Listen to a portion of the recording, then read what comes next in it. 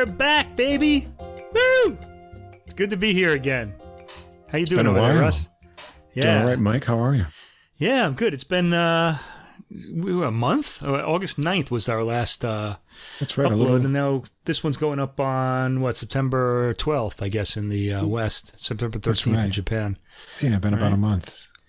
Yeah, and it's been quite a lot of listening. I took the opportunity to listen to a few operas as we were going, because they take some time. Some new things that came down is, first of all, the Gramophone Awards shortlist was announced in classical music. This is England's or Great Britain's the British magazine Classical Music Awards, and I generally like this one because they tend to pick really good things, although it does tend to be a little England heavy. Not really that. They're not really that much. They're not as bad as the Grammys are with putting like all American things on there. But I was looking through that list and definitely want to talk about that. I was thinking, of doing something. We were both thinking about doing something about the Gramophone Awards sometime soon before they announce the winners. But they're announcing the winners on September 22nd, and there's no way we're going to listen to all 66 of those recordings. 72 if you count the new category, what is that? The Dolby Atmos category, spatial audio or whatever they called it. That sounds terrible. I read about it. I'm kind of not terribly interested in it. You'd have to kind of. Brings me back to what was that, Earthquake and Sense Around or some gimmick like that, right? Where the seats shook in the theater or something back in the 70s. Back in those days, though, they had a lot. They could put 1 million speakers in the movie theater to make it sound really amazing. But now they're kind of trying to create this illusion of surround in your headphones. In your earbuds? I can't. Yeah. It's to me, that's just stereo. Just buy better speakers. Yeah. It's just stereo. Well, I don't like when the sound from the original recording is manipulated to be something else, It's always bad. Yeah. Let me kind of explain my take on audio to me and Russ are a little different on this, but my basic approach is I want to hear what the engineer put on the tape. Okay, so if it's a super audio recording, I'm going to want to hear the super audio quality.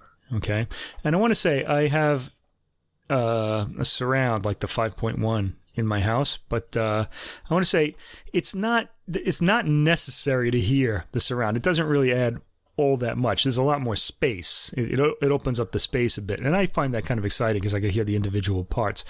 There's no need for it, but the engineer did make a 5.1 surround sound recording, and I want to hear what he did, what he decided, or she. It's usually he, though. Let's in classical music. Let's just say it. I want to hear what he thought or she thought the sound should be, So I'm always interested in that. I'm kind of like that in video too, in Blu-ray. If something was mastered to 4K video, I want to see it in 4K. I don't want to see just the Blu-ray. I want to see what they did, what they intended. Intentions are big with us classical music people, I guess. Yeah, I guess I'm more of the 2-channel purist myself. I don't need a subwoofer or a surround. Yeah. I just need we have two an good speakers. Stereo there too, so that's part of it. Yeah, that helps out. And you really don't need. I will stand by that though. You don't need more than 2 speakers. I mean, it's all there. Should be. Yeah, if all the imaging is right and the recording's good, the equipment is up to speed, you should be all right. Well, I'm happy in this. When we left off a month ago, I had a long list of new releases that I was waiting to come out on streaming. The way things are these days with the record companies, they'll have something of upcoming release without a hard date, and then the dates are so different for when the disc goes on sale in various countries, and the streaming dates can be very different. And I had a list of more than 20 things I really wanted to hear, and none of them were available. I was really frustrated. But now, almost all of them are there now, and so I've got a long green-lighted list of things to work on, plus some more upcoming things. So now we're ready to roll with lots of material for the foreseeable future. So I feel kind of wound up and ready to go with jazz things. Yeah, I've got a backlog of classical things that could probably last us until Christmas, which we intend to go to uninterrupted and beyond, possibly, depending on circumstances, of course. Special episodes in there too. As far as regular episodes go, I think we're going to do a special gramophone awards one. We won't necessarily hear all the recordings, but I want to talk about all the recordings. I have an idea for like a Christmas classical for this year because I have a few things I want to recommend for that came out over the course of this year or last year. Yeah. And maybe a few more interviews. What do you think? We'll get some interviews. I got some ideas. We'll see. We've got some interesting 3 interview episodes too. If you haven't checked those out, check those out. I think we can get some more interesting things coming up. Yeah. Right. And so I think it'll be a good fall for things to listen to and new surprises too.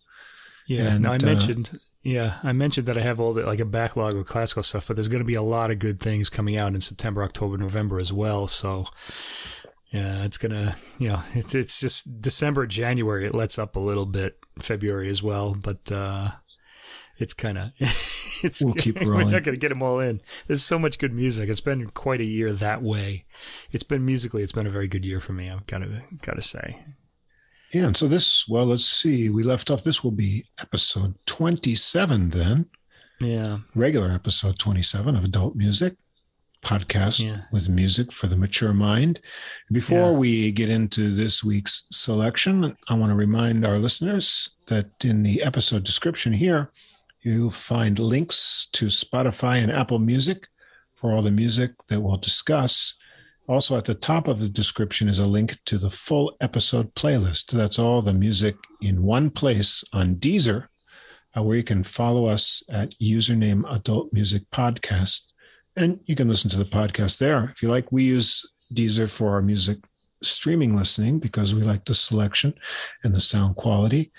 Wherever you're listening to us, if you don't see the full description or list on your app, just come on over and check us out on our host, Podbean, where you'll find all the links and description easy to read. Some of the apps and other hosting sites don't really include all the links so clearly, I've noticed, but Podbean has everything the way that I make it easy to follow when I upload it. And then if you enjoy the podcast, please do follow us or subscribe on whatever app or platform you're listening to. And if you take a minute to give us a ranking or write a review, it helps us get listed in the browsing category recommendations. And that helps us grow our audience and get new listeners, which we're always happy to have. And then in addition, if you have anything above that you'd like to let us know directly, contact us with some comment or questions. So we'd be happy to hear from you. Our email address is adultmusicpodcast, that's all one word, @gmail.com, and we'd be happy to hear from you. So drop us a line. Yeah, you can see that email address on Podbean. It's written at our host site there. I also want to mention that if you subscribe to Deezer and you follow us on Deezer, you can find out what we're going to talk about in the next episode a week early, because we share to really all of everybody following what we're going to talk about next week, so you can hear it in advance, and then you can listen to us talk about it. Yeah, I mean, knowing what it is. I know you said, is your brother, right? My brother Richard. Checks out the, shout out to Richard. I know he's listening. I know his daughter Brianna's listening too. Okay. Hey, hi, Brianna and Richard. Thanks for listening. But yeah, I mean, I suppose you could listen to the music first and then listen to us blab about it, or the other way. If something sounds interesting, then you could check it out. But we usually by Monday afternoon after we upload the podcast, we're already talking about what we're going to do the next week. And I try to get, that full playlist up by Monday or Tuesday at the latest on Deezer. So you can, check out the music 1 week early if you'd like to. Yeah. So it's there. And we picked up a couple extra Deezer followers too, and happy to see that. So have we really? I didn't even see that. There's a couple more there. Well, a few people know what we're going to talk about. Actually, no, I didn't post next week's yet. By the time this episode is up, they'll by the they'll time this is there. Up, by tomorrow evening, I'll have the new playlist up so you can check out what's coming up for the next episode. Right. Okay. Also, before we start with the classical music, September 11th just passed, and I know most people think of that as the anniversary of the terrorist attack on New York, but one of the things I think about is for that day is Arvo Pärt's birthday. The Estonian composer Arvo Pärt, who is the most performed contemporary classical music composer. He does a lot of religious music, like Orthodox Russian church music, and some really gorgeous instrumentals as well. Very still and just beautiful.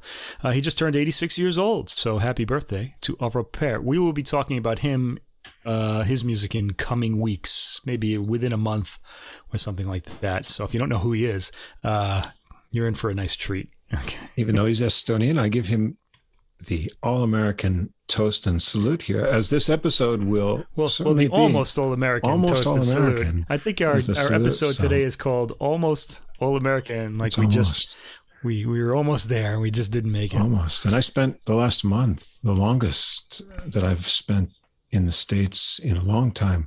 Yeah. And I felt that I was almost American again, but not quite. Not quite.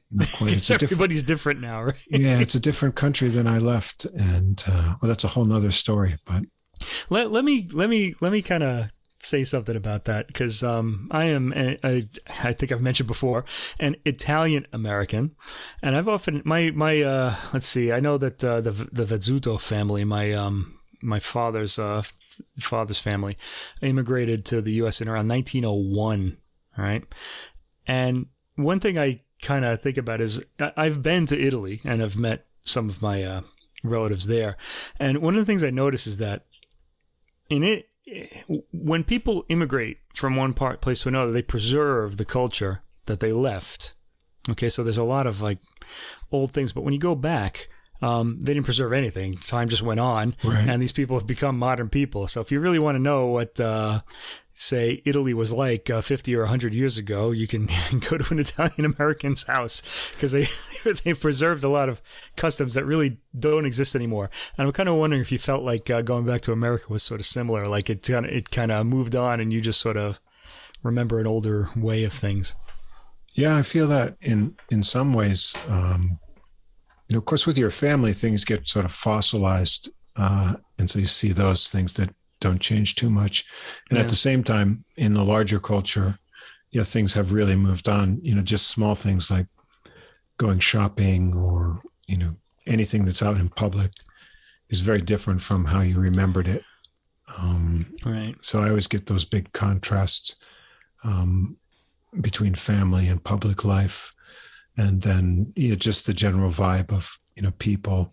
And, plus we're not so young anymore. And as you get older, the time goes by quickly. And, you find all these sort of contrasts between who you are now and who you were. And then where you came from, and then your idealized versions in your mind of that. And, certainly there's those type of things. But I think, as you say, the sort of immigrant experience sort of became a snapshot in America, probably around the world in other countries too, but certainly in America. And those traditions were preserved in people's lives. And probably the place they came from has moved on. But it's an interesting mix of things to think about.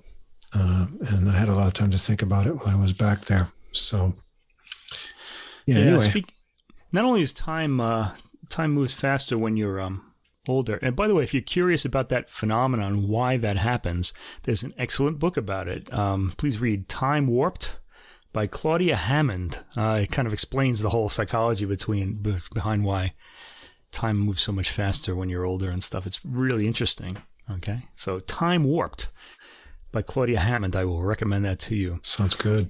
Yeah. I had something else. Not only that, but time, we live here in Japan, we've mentioned before. And, things change so fast in Japan. It's every 2 or 3 years. It just feels like everything around you is completely different. Some things, yeah.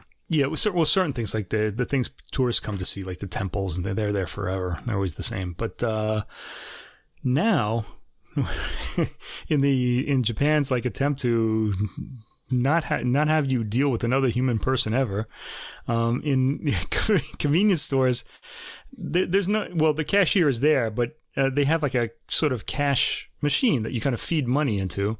Like you're, they ring up the bill, and then you have to put it into the machine and push all these buttons to pay for something. And the next step is just to take the cashier out of the process. He's just going to be gone, and I guess you're just going to walk in there, buy something, and leave. I feel like it's very impersonal. Not too happy about it. I don't know. Have you noticed that? Yeah, we're becoming detached from other humans and contact. Not good, people. Although I tend to be like it's a loner type anyway. I kind of like being by myself. I'd much rather listen to CDs in my house than go to a concert, which is kind of weird because the music I listen to, mostly classical music, really came out of gatherings. People would go out to hear music, to hear people play music. It was all about being together. And even the string quartets from the classical era, the era of Haydn and Mozart, when those composers wrote string quartets, they wrote them for families who would play them in their houses. Right. And that doesn't happen anymore. It's all for professional players now because nobody really plays like that anymore. In a full spectrum, the shared nature of music has been really sort of extracted from the way music is played and experienced in a modern time. But let's hope that through the podcast we're sharing. Because if you're a musician, you learn from other people playing with other people. So because they know things you don't know, and but the you stumble on something and they pick it up from you. I think there's new ways we can share things, and obviously we've got people around the world listening to us, and hopefully discovering new music they may not have found before. So we can concentrate on the good aspects of the technology and environment with this. So I think there's some positives to the new technology too. And I hope that other things get back to more normal human interaction in the near future that we can see. I don't know. I think we might be heading towards that transhumanism that sci-fi writiters write about. So God, we're going to be half robot and half human soon. AI composed things we'll be listening to. Half of it sounds like that anyway in the pop music, but oh well. Yeah, well, you still have classical and jazz.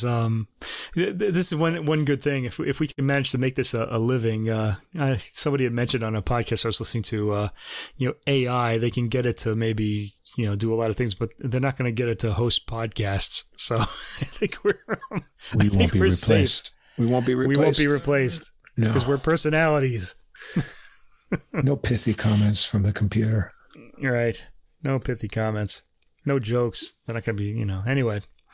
All right, off we go. This week's classical music selections, and they are almost all American composers. And they are, well, no, they're almost all American performers, too. This is not, they're not all American either.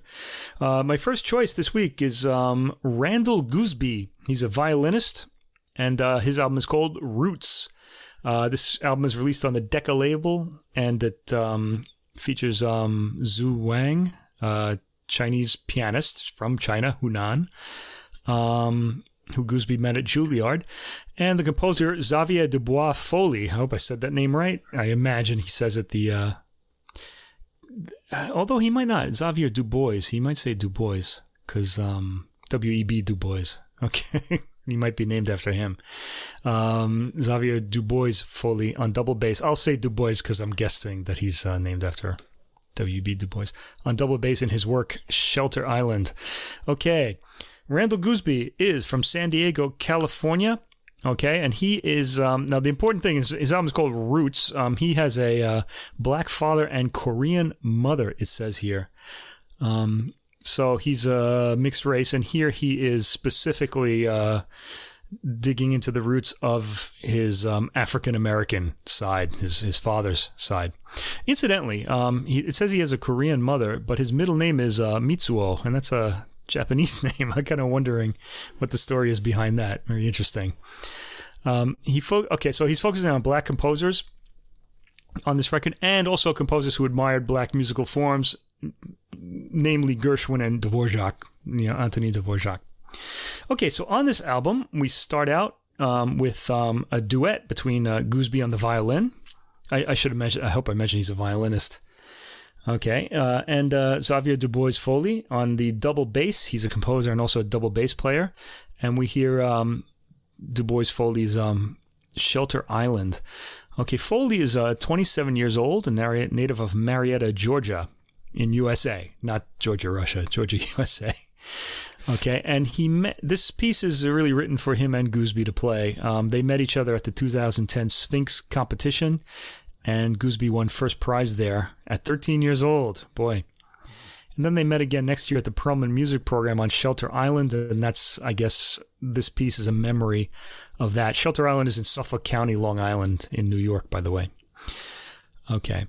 The opening of this piece, it starts out with the violin and the bass playing together, and it reminds me of the mechanical repeating phrase that opens Ravel's Duo for violin and cello. Did you pick that up? Do you know that piece, Russ? The Ravel? I've heard it before. Yeah. Yeah.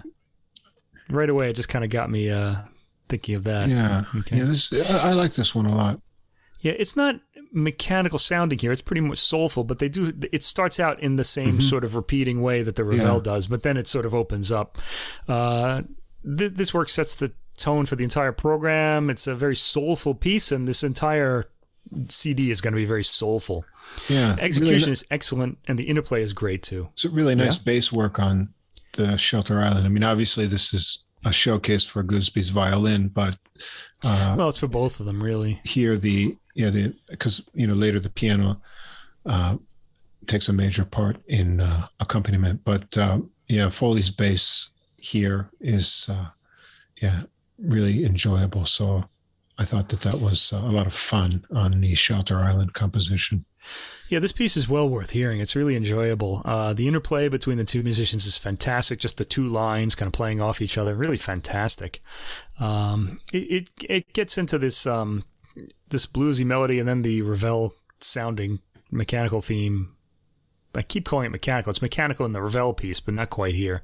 But it reminds me of that Ravel piece. Duo for violin and cello, if you want to hear that, by the way. It's really great. I really love this piece. It's a great opening. Shelter Island, check it out. Okay, next. Composer, Coleridge Taylor Perkinson. These are three pieces for solo violin called Blues Forms. Now, the title, it's the word blue, and then there's a slash and an S. So the idea being that blue, so I guess blue notes or blue feeling, and then blues, the musical form, the blues. Okay, so blues forms for solo violin. Please, Coleridge Taylor Perkinson is not to be confused with Samuel Coleridge Taylor, who we'll hear his music later. Another black composer whose music we should know better. He's British though. Coleridge Taylor Perkinson is American. In fact, Perkinson's mother named him after the earlier British composer. He's named after Samuel Coleridge Taylor. So his first name, I guess, is Coleridge Taylor. Boy, that would be awkward. I guess he had a nickname. Okay, Perkinson was a 20th century composer, born in 1932, died in 2004. He wrote in many genres, including classical composition, film music, and jazz. And he also collaborated with Marvin Gaye and Harry Belafonte, so he's been around. Wow. In some of the classic eras there.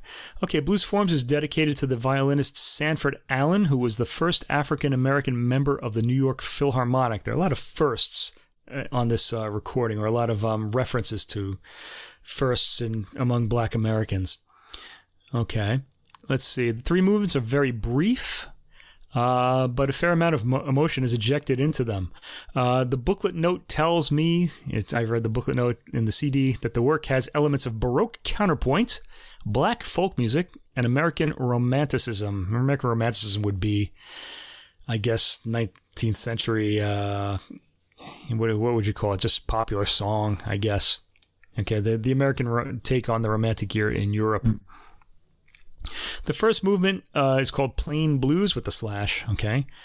It's a deeply heartfelt piece, and Gooseby, again, he's a fantastic violinist. He puts the emotion across beautifully, reminding us that blues comes from pain, and we hear a lot of that pain in this movement. The second movement, Just Blues, again with the slash blue slash S, is more tranquil in tone with muted tones and pitch and impressive double stopping by Gooseby. In fact, we're going to hear him double stopping impressively in a lot of music on this album. He's really excellent.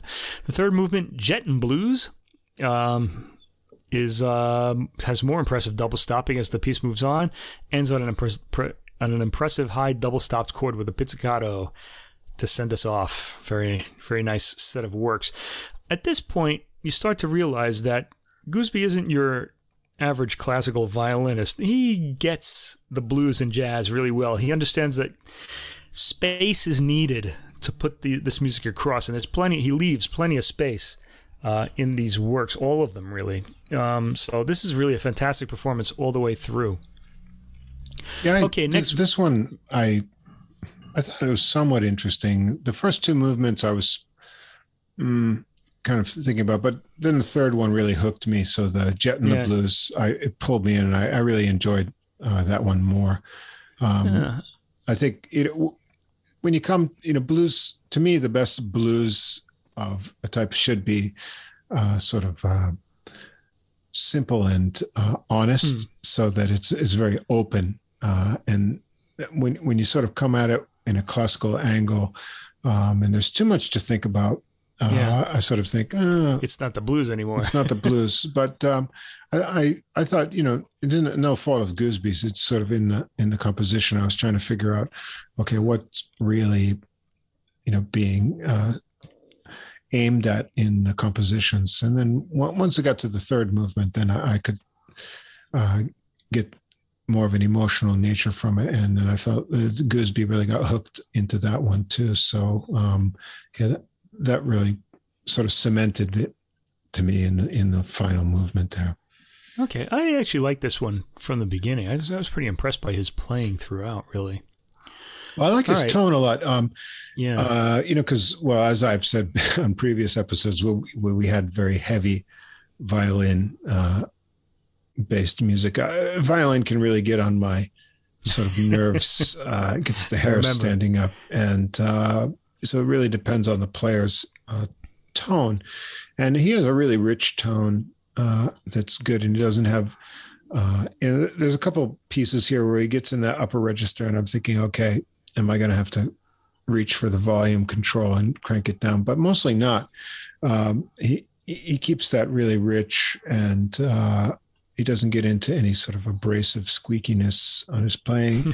And throughout, whatever register he's in, he has a really nice phrasing too. And so it sort of has these rounded edges, even when he's playing difficult passages, a very lyrical style that he has, for a young player too. So I found, for me, especially a violin featured recording, I'm ready to have this sort of high register fatigue even early on, but I didn't get that in this recording at all. I found it, easy to listen to. Right. My whole experience with the violins, I dated a violinist long ago. So me too. Yeah. Oh yeah. But I kind of, I don't know, I guess I kind of got, it's really funny because I noticed that most of my violin recordings are by women violinists. And I kind of wonder if that's not saying something about, how I'm still thinking about this person, so I don't know. Might be a therapy session for that or something. I don't know. Yeah. Maybe my whole massive classical CD collection is just one big therapy session. It's a string thing, yeah. Oh, man. Oh, well, there it is. I laid it on the table there. Yeah. Okay. All right. By the way, if anyone wants to start a Mike's, a podcast where you want to explain my whole psychological, my state or something like that, be my guest. I'd love to know what's wrong with me. Okay. All right. Anyway, onwards. 4 tunes from Gershwin's opera Porgy and Bess follow, arranged by Jascha Heifetz, of all people. You can kind of hear the Heifetz influence in this. And this is the first time we hear Zhu Wang on the piano, Wang being her family name. Or his family name. It's a man. Jeez. Okay. That's pretty bad. Bad mistake there. Okay, Zhu Wang. His family name is Wang. Okay. All right. This is the first time we're hearing Gooseby in familiar repertoire on this album. And he has an appealing way with this repertoire. He and Wang give the jazz melodies a lot of space to breathe, and this really impressed me because I already, from the previous set of works, I knew that Gooseby had the jazz in him, but Wang plays these really, really well. He's got a really good jazz feel in these pieces, which rather surprised me. Nice phrasing here. That's what I thought. Yeah. These Gershwin pieces, so it all comes down to me how they're going to be interpreted, and that's all dependent on the phrasing. And yeah, I thought it was really good, excellent phrasing and interpretation of it. Yeah, the 4 tunes they do is Summertime, A Woman is a Sometime Thing, It Ain't Necessarily So, and Bess, You Is My Woman Now. And I wrote that there's a beautiful moment in It Ain't Necessarily So where the melody is played on the violin's harmonics that really kind of got me. Mm-hmm. And he only does it once, and then it's gone like magic, and he doesn't play it again. So you're left with that memory of this amazing thing that you heard. Gooseby tosses it off so effortlessly that it made me catch my breath. I liked it a lot. Okay, nice arrangement by Heifetz there. And the faster scat section in that piece doesn't lose any of its jazziness. It's really good, not least because of Wang's playing. He's really fantastic. So I like this accompanist as well. All right, next we get into some black American composers who are getting a bigger sort of profile these days. Their music is being played more often. The first is William Grant Still, and he was a major figure in American music, especially in American, I guess you could say American classical music, because he was born in Mississippi, grew up in Little Rock, Arkansas, and he's often referred to as the dean of African American composers. Now, his music has been recorded really. I remember recordings coming out in the 80s, but not very many. They were almost like just sort of like these little teases that never really kind of went on to anything else. And he wrote a lot of music. He lived from 1895 to 1978, and he's considered to be part of the Harlem Renaissance of the 1920s and 1930s. This was a time when there was a big art movement, not just in music, but painting and sculpture and all sorts of things like that. And in fact, these particular works by Still have to deal with some of the artists from the Harlem Renaissance. William Grant Still had a lot of firsts. He was the first African American to conduct a major American symphony orchestra, the first to have a symphony performed by a leading orchestra, the first to have an opera performed by a major opera company, and the first to have an opera performed on television. Okay? The first black American composer, African American composer. His first symphony, the Afro-American Symphony of 1930, was the most widely performed symphony composed by an American, any American, until 1950. I actually don't know what took its place. Probably, I don't know, maybe something by Bernstein, but I don't think he was, I don't know what he was doing at them. Yeah, I'll have to look that up. Okay. Still composed over 200 works, and we've heard hardly any of them. Here we get the Suite for Violin and Piano from 1943, so that's during the war years. The entire work, this is not a well-known work. Okay, he's got a few works that are fairly well-known. This is not one of them, and it's nice to hear it here. The entire work is nicknamed Mother and Child after the title of the second movement, and each of the 3 movements is named after a sculpture. The first one, Richmond Barthay's African Dancer. The second movement is named after Sergeant Johnson's Mother and Child sculpture, and Augustus Savage's Gamin, Gamin, sculpture is the third movement. You can look at pictures of these 3 sculptures online. All 3 sculptors were major players in the Harlem Renaissance, the period from 1918 to the mid-1930s.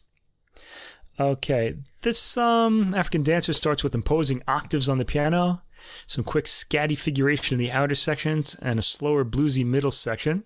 And again, Wang and Gooseby are magnificent here, especially with the multiple stopping and quick figuration that Gooseby has in his part. The slow movement, Mother and Child, is the longest also, and it's tender, searching. The melody reaches a powerful peak in the high register.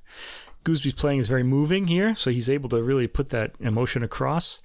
And he makes this movement in particular memorable. I mean, this is the one you're going to remember. I guess that's generally the case with this piece. He creates some breath-catching moments of beauty in the score via his pacing and dynamics. Like, he sort of times things out really well that you're kind of like, wow, okay. It's a lovely movement. And the relatively brief gamin movement has an insouciant quality to it, like no cares in the world, full of bravado, and a tinge of jazziness in the melody. This is probably the best ever recording of these three movements or of this work. Okay. Now, if you've been following the American music recently, Florence Price, another Black American composer, has really come to the fore lately. A lot of her music was almost lost in the demolition of her house. After she died, the people working on the house kind of found all of these scores, and I guess they were saved before the house was demolished. If it was demolished, I'm not really sure what would eventually wind up happening to it. In this case, we're hearing just short pieces by her Adoration for violin and piano, and her two Fantasies for violin and piano. We will hear a longer work by her later in today's program. Okay, now she's really most famous for her symphonic music and concerti. They've been widely played in recent years, really because of these discoveries. A little bit about her. She was a composer, pianist, and organist and teacher, and she was born in Little Rock, Arkansas. Remember where William Grant Still grew up. And she's in a mixed race family. Her father was the only African American dentist in the city, and her mother was a music teacher. The family was respected in the area despite the racial issues of the time. Interestingly, much of her music was almost lost in a scheduled demolition of her former home. I'm reading from notes now. Apparently, some of it was, in fact, lost, but a good amount was rescued. Price had a successful career as a composer, but after her death, her work was forgotten as new styles emerged. And, in fact, she's kind of she's definitely not in a modernist style. She's really very much a romantic, American romanticism, and also composer with Black American influences. She's been rediscovered recently due to the new American interest in the work of Black American composers. Her music is very easy on the ear and sounds mostly European, with some blue notes suggesting her southern U.S. roots, at least in this case. I wrote that hearing this recording, but the quintet, her piano quintet, which we'll hear later, is a different story. I'll talk about that when we get to it. Okay, so we hear the Adoration. This is it's a winding vocalese type melody, very pretty.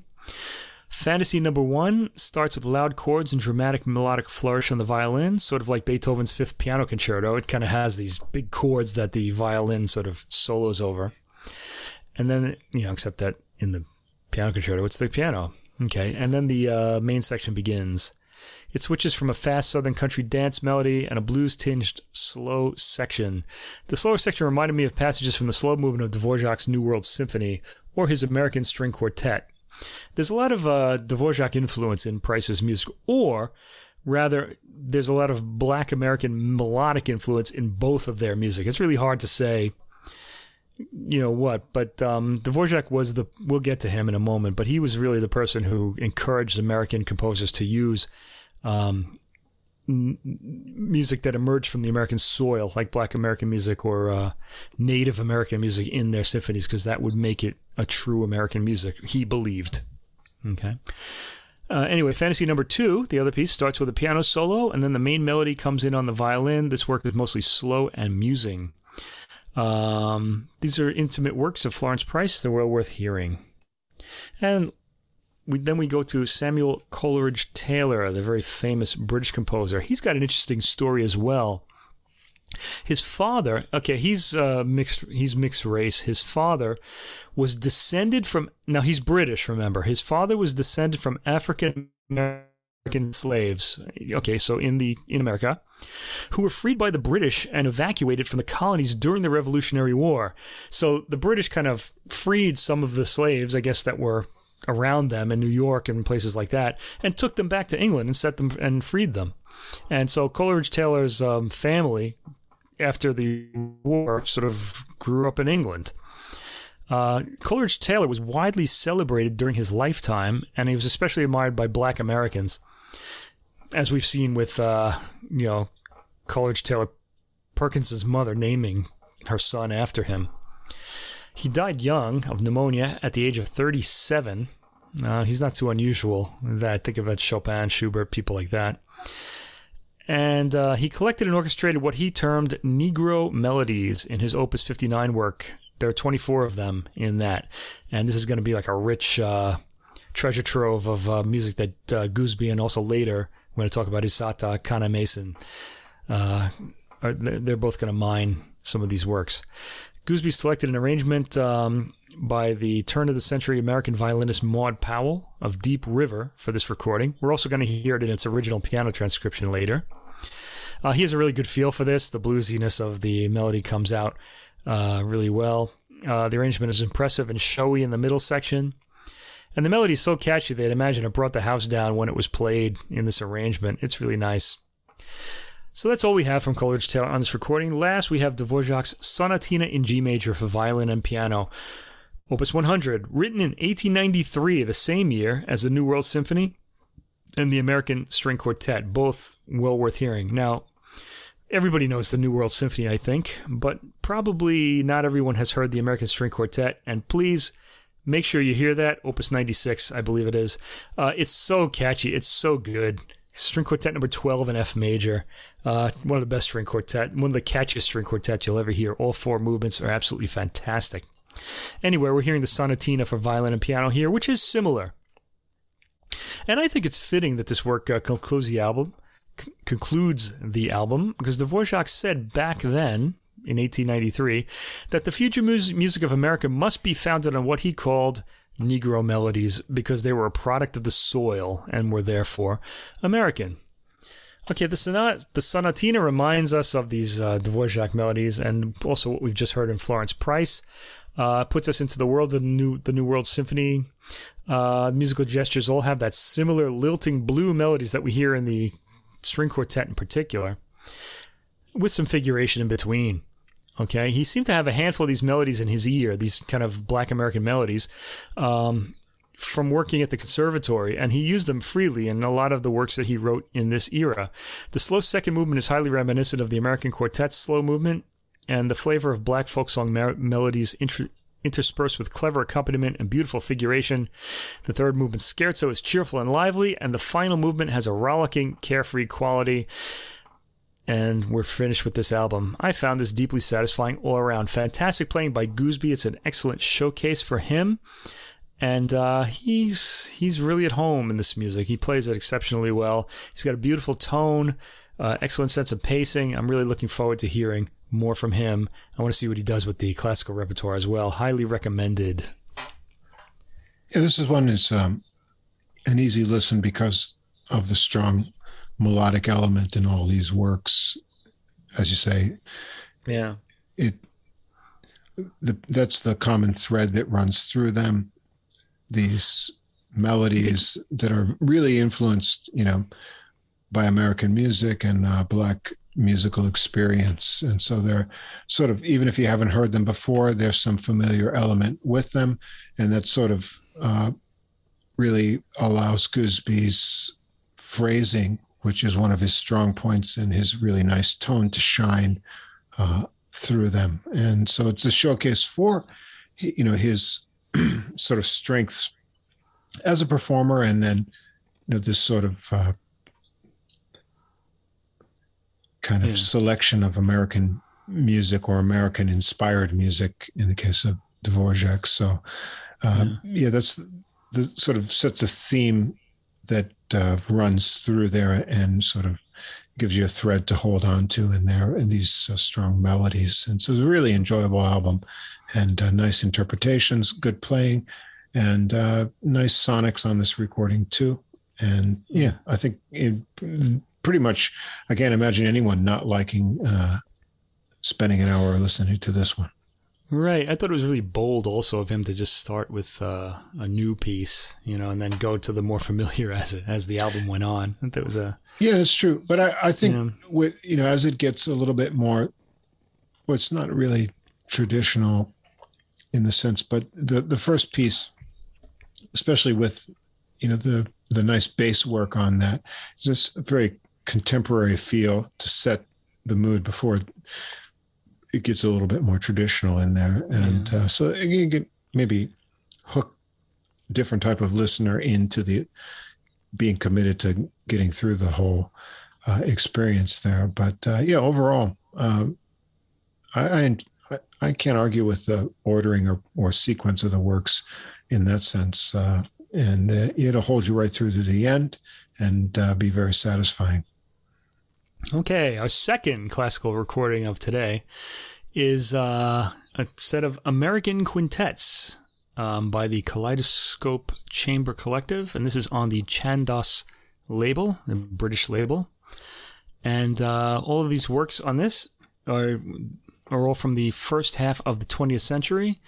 We have two women composers on this, Amy Beach, and again, Florence Price. We just talked about her on Randall Goosby's album. Okay, both of whose works for violin and piano we've just talked about, right? So we're going to hear two kind of bigger works by them. They're piano quintets, multi-movement piano quintets, and they're on either end of a piece by Samuel Barber, his work Dover Beach, for string quartet, and it says here medium voice. It's usually performed by a baritone, but in this case, it's a bass voice that we hear. It's sung by Matthew Rose. He's a bass. I wonder if he's related to Gil Rose, friend of the podcast, Gil Rose. I wonder. It's a pretty common name, though, so it's hard to say. Anyway, he's the bass player here.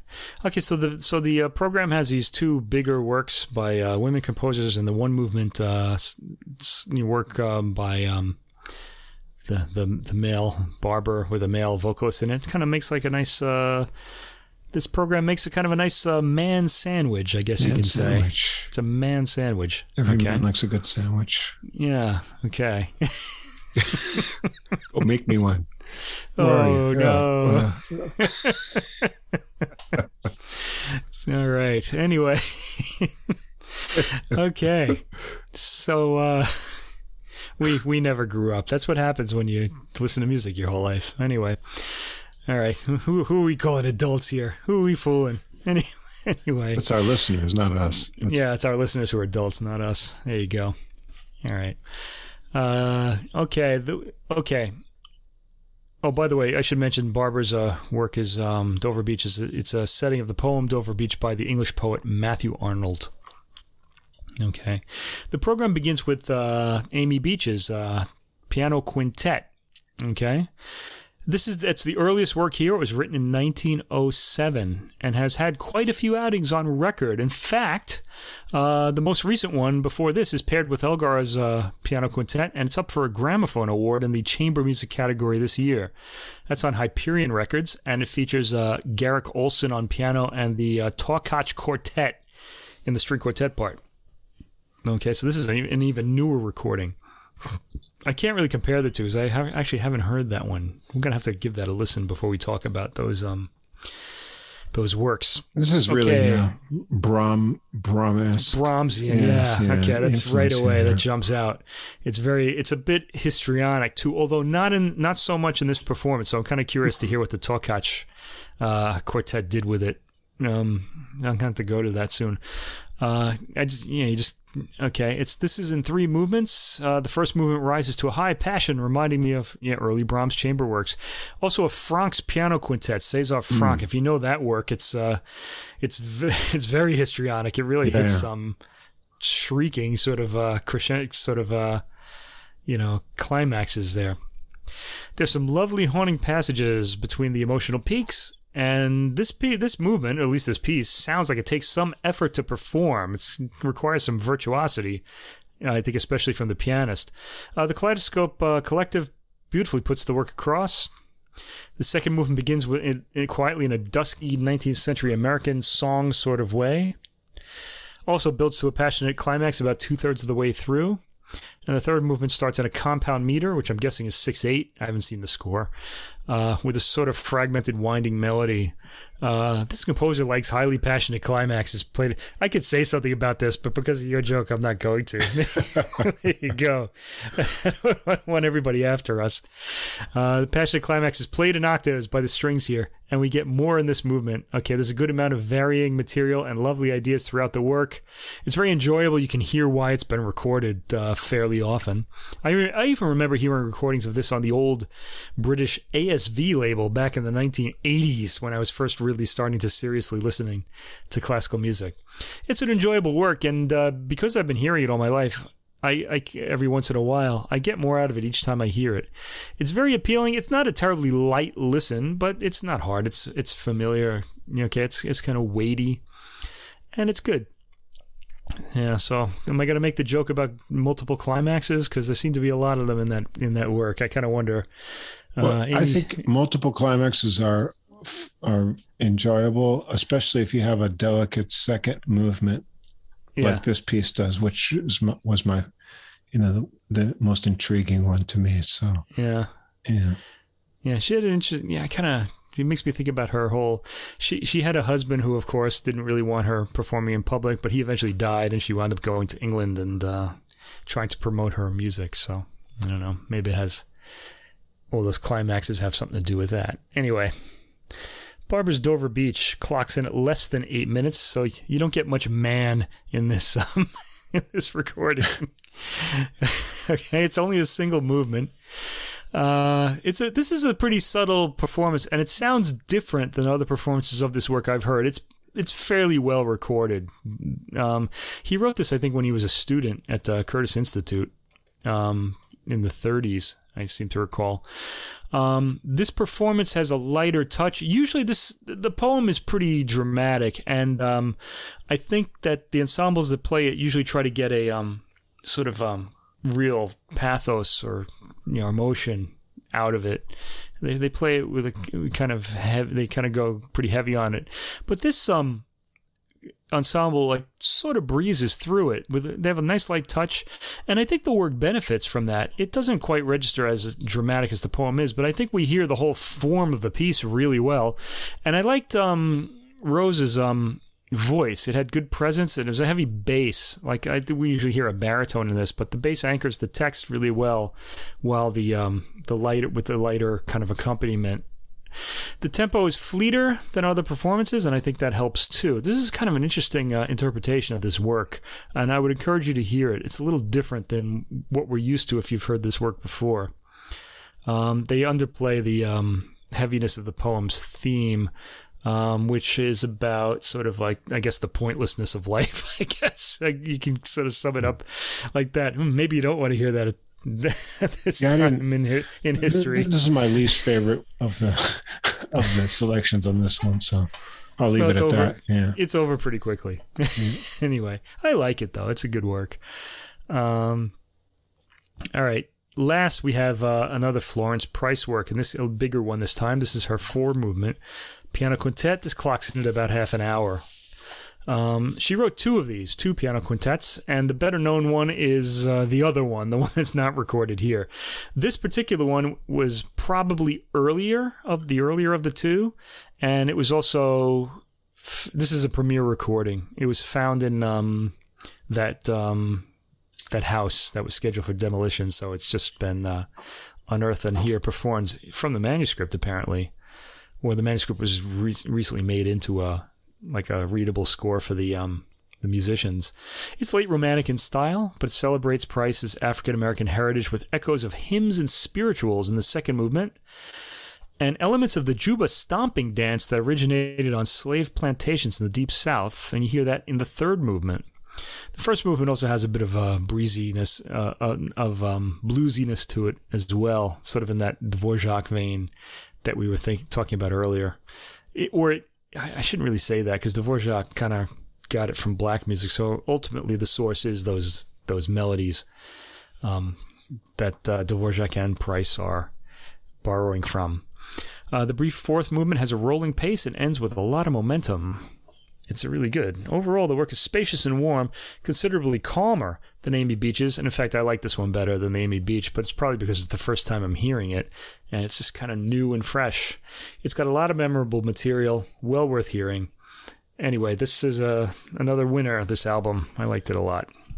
Yeah, I like this. I thought it's an interesting mix of this kind of late romantic style, but also the themes of the melodies are very American and identifiable. So it's those kind of combination of romanticism and American themes make it very endearing. Especially to our ears, right? Yeah, even though I hadn't heard it before, I was drawn into it because of the that kind of mix of things. So it really pulls you in, and it sounds familiar, even though for me I hadn't heard it before. Okay, on we go to the last classical recording. Another, this is by the English pianist Isata Kane-Mason, and it's called Summertime, after the Gershwin song from Porgy and Bess. I wanted to get this one in. We were originally gonna do this one in August, this album, because of the title, but I'm glad I managed to get it in before summer ends. So we did get it in the summertime. This album really doesn't have a summer theme. It's just the name. Okay, so Isata Kane-Mason is a pianist.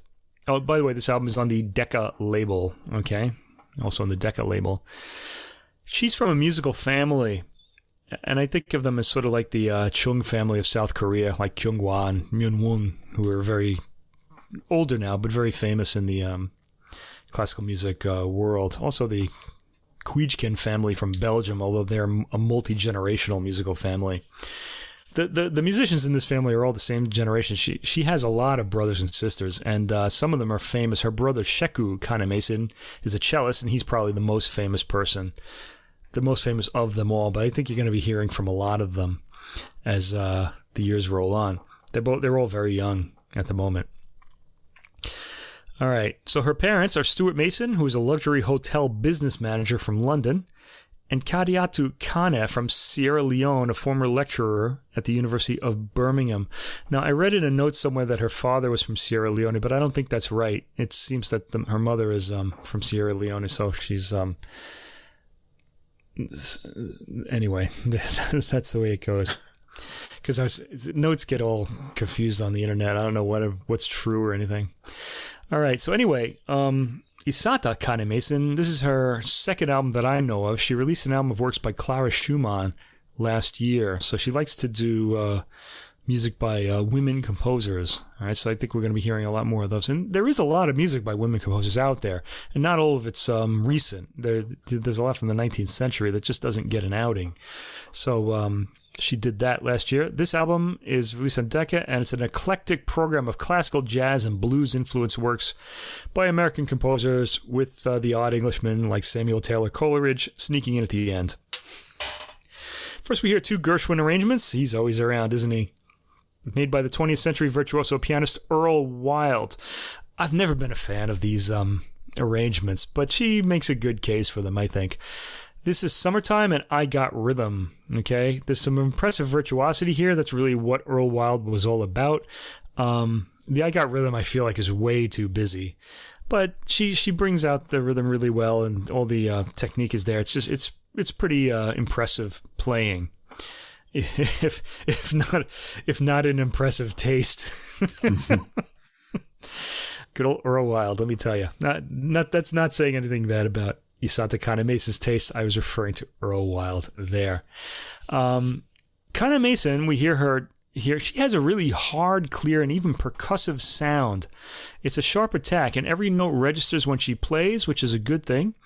It's nice, but it's not terribly soothing, I'd say. She'd probably be really good in the Bartók piano concertos, which are very percussive works. I'd really like to hear her in those, or in his solo piano music in general. I think that would be a good avenue for her to explore. Okay, this sort of hard sound gets a bit wearing, to be honest. Next, we hear Samuel Barber. She's getting into some serious classical music here. There's Nocturne, an homage of the Irish composer John Field. And he's famous because his nocturnes inspired Chopin, so that's why we know him, really. Then we have the big intellectual work on this album, Barber's Piano Sonata in E-flat minor, written for and premiered by Vladimir Horowitz, the greatest pianist of the 20th century, arguably. Some people would say not arguably. She's pretty careful on this work, and she articulates every note, making this dense work that relies more on musical gestures and melody comprehensible. This is not a work I've really ever liked, and I kind of got it a little bit more. Maybe it's just because I have more experience and I'm older now, too. But this performance kind of clarified a lot of the sort of levels of the harmonic things and the melodic material, the level that are going on. Actually, there really isn't any melody in this work. It's mostly motifs, and it's a semitone motif that's building up the melody in the way Beethoven is. That's sort of hard on the ear. She plays this really well, yeah. She does, yeah. But it's, I mean, and that's a task because it's a really busy work that it puts a burden on the listener to get through this. But I think she charts the map through it pretty well as I've heard, and makes it kind of accessible. But it's a tough one to follow through. Yeah, and because you think of Samuel Barber too, and you don't really think of him as being, because you think of the Adagio for strings or things like that, and this is really in a whole different type of work. I've heard this played by Marc-Andre Hamelin, and that was not an easy listen. This one wasn't either, but again, I think her Heart Attack serves her well here. Okay, she kind of clarifies a lot of the material for me. Mm-hmm. All right. She's especially impressive in the contrapuntal percussive fourth movement I wrote there. After that, we get a little relief. More Gershwin follows. This time, a piano transcription of The Man I Love, arranged for concert performance by Percy Grainger, the English/Australian composer. And then we get the 3 jazzy piano preludes, which I've always really liked. She gets the jazzy feel here very well. Again, that hard sound, and everything is articulated really clearly. Nice dynamics, good she distinguishes the levels between the accompaniment and the melody really, really well, because these are very percussive works, actually, especially the first and third movement. The second movement is a lot quieter, and she gets a softer attack on this. I think she might be using the una corda pedal here, and it's still a bright sound though in that second movement. I actually played that second movement. Most young pianists do. Young American pianists get this put in front of them. It's really nice. Okay, next comes Amy Beach again. We heard her piano quintet in the previous recording. This is really a piece of salon music by the Still Waters. It's a quiet, sort of tranquil piece. We hear the una corda pedal here, certainly. She's using it for the quiet opening. This is a piece that really should be not only played more often, but given to piano students. It's got an arpeggiated accompaniment with a nice melody on top. It really sounds like it would be an ideal student piece. Okay? It has a Moonlight Sonata quality, the Beethoven first movement of the Moonlight Sonata, of arpeggiated bass with melody. Next comes Copland's piece, The Cat and the Mouse. This isn't often heard, but it is taught to piano students. I've seen it played live, and this is a piece I think that benefits from seeing it played, because it's got like a mouse escaping from a pouncing cat kind of quality to it with the hands. Okay, like the hands are kind of like jumping on each other, sort of. So if you can see someone play this, it's kind of cute. Listening to it, it's okay. I don't really like this piece very much, to be honest. It's fun. It's a little sort of discordant to listen to, but it's more fun to see than to hear, I think. And then we end this whole program with Samuel Taylor Coleridge again. Okay, first we hear his impromptu number 2 in B minor. This is apparently the first recording of this work. It starts with a kind of appoggiatura figure. Appoggiatura is kind of when you're like one note above the chord and then kind of collapse down onto it. And this sort of figure sort of is what the piece is built on. It's kind of a clever idea. It's a nice piece, really well worth hearing. And the remaining pieces are all from the 24 Negro Melodies. Again, that's the title of the collection. Okay, Deep River is heard again, and here in piano solo version. The next piece is called the Bambula. A bambula is a type of drum made with a rum barrel with a skin stretched over it. It's also the name of the dance done to it. These days, unfortunately, it has become a racial epithet in French, so you might want to be careful about where you're saying this, okay? This title. There's also a very famous piece by Gottschalk, Louis Moreau Gottschalk, the New Orleans composer from the 19th century, called the Bambula for piano solo. This uses the same rhythm. The Coleridge-Taylor piece uses the same rhythm. So it's kind of a fun piece. It kind of, in that kind of, it's not quite like ragtime, but it's got that sort of dancey kind of rhythm to it. Let me see. And last, we have Sometimes I Feel Like a Motherless Child. Really beautiful, spiritual. Coleridge-Taylor wanted to showcase these melodies in the same way, in his words, that Brahms showcased the Hungarian melodies he heard in his youth, Dvorak did for Bohemian music, and Grieg for Norwegian music. So he wanted to do the same for Black American music. Deep River, of course, is a beautiful melody. Here it's just simply laid out over arpeggiated chords that resemble guitar strumming, and then it's presented again in several variations. Bambula does the same. It starts out with the rhythm and a few variations. And Sometimes I Feel Like a Motherless Child. The melody here is integrated into the accompaniment with chords, and the melody's first appearance embedded in the chords is really beautiful. It's a pretty gorgeous arrangement. Sounds like it'd be a little tricky to pull the melody out of those chords, though. Anyway, another enjoyable album.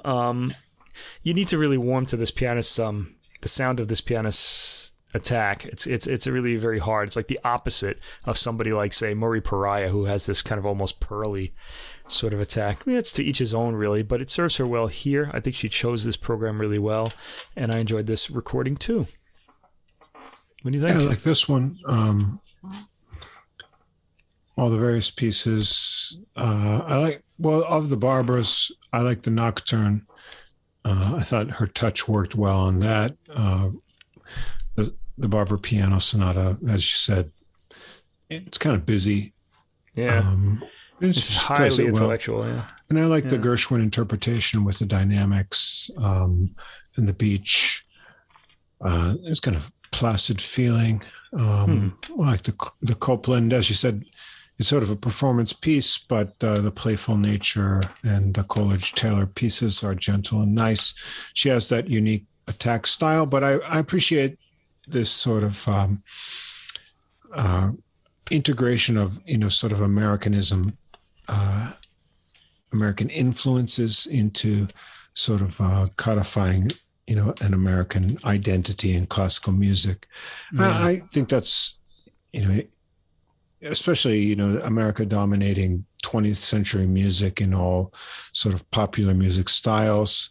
And, in classical music as well, even though many people may not be aware of it, but, from the various folk musics, African-American influences, and then, the great sort of composers, even like, Stephen Foster and these people who wrote these great tunes that people know or have heard, but where they get placed, in sort of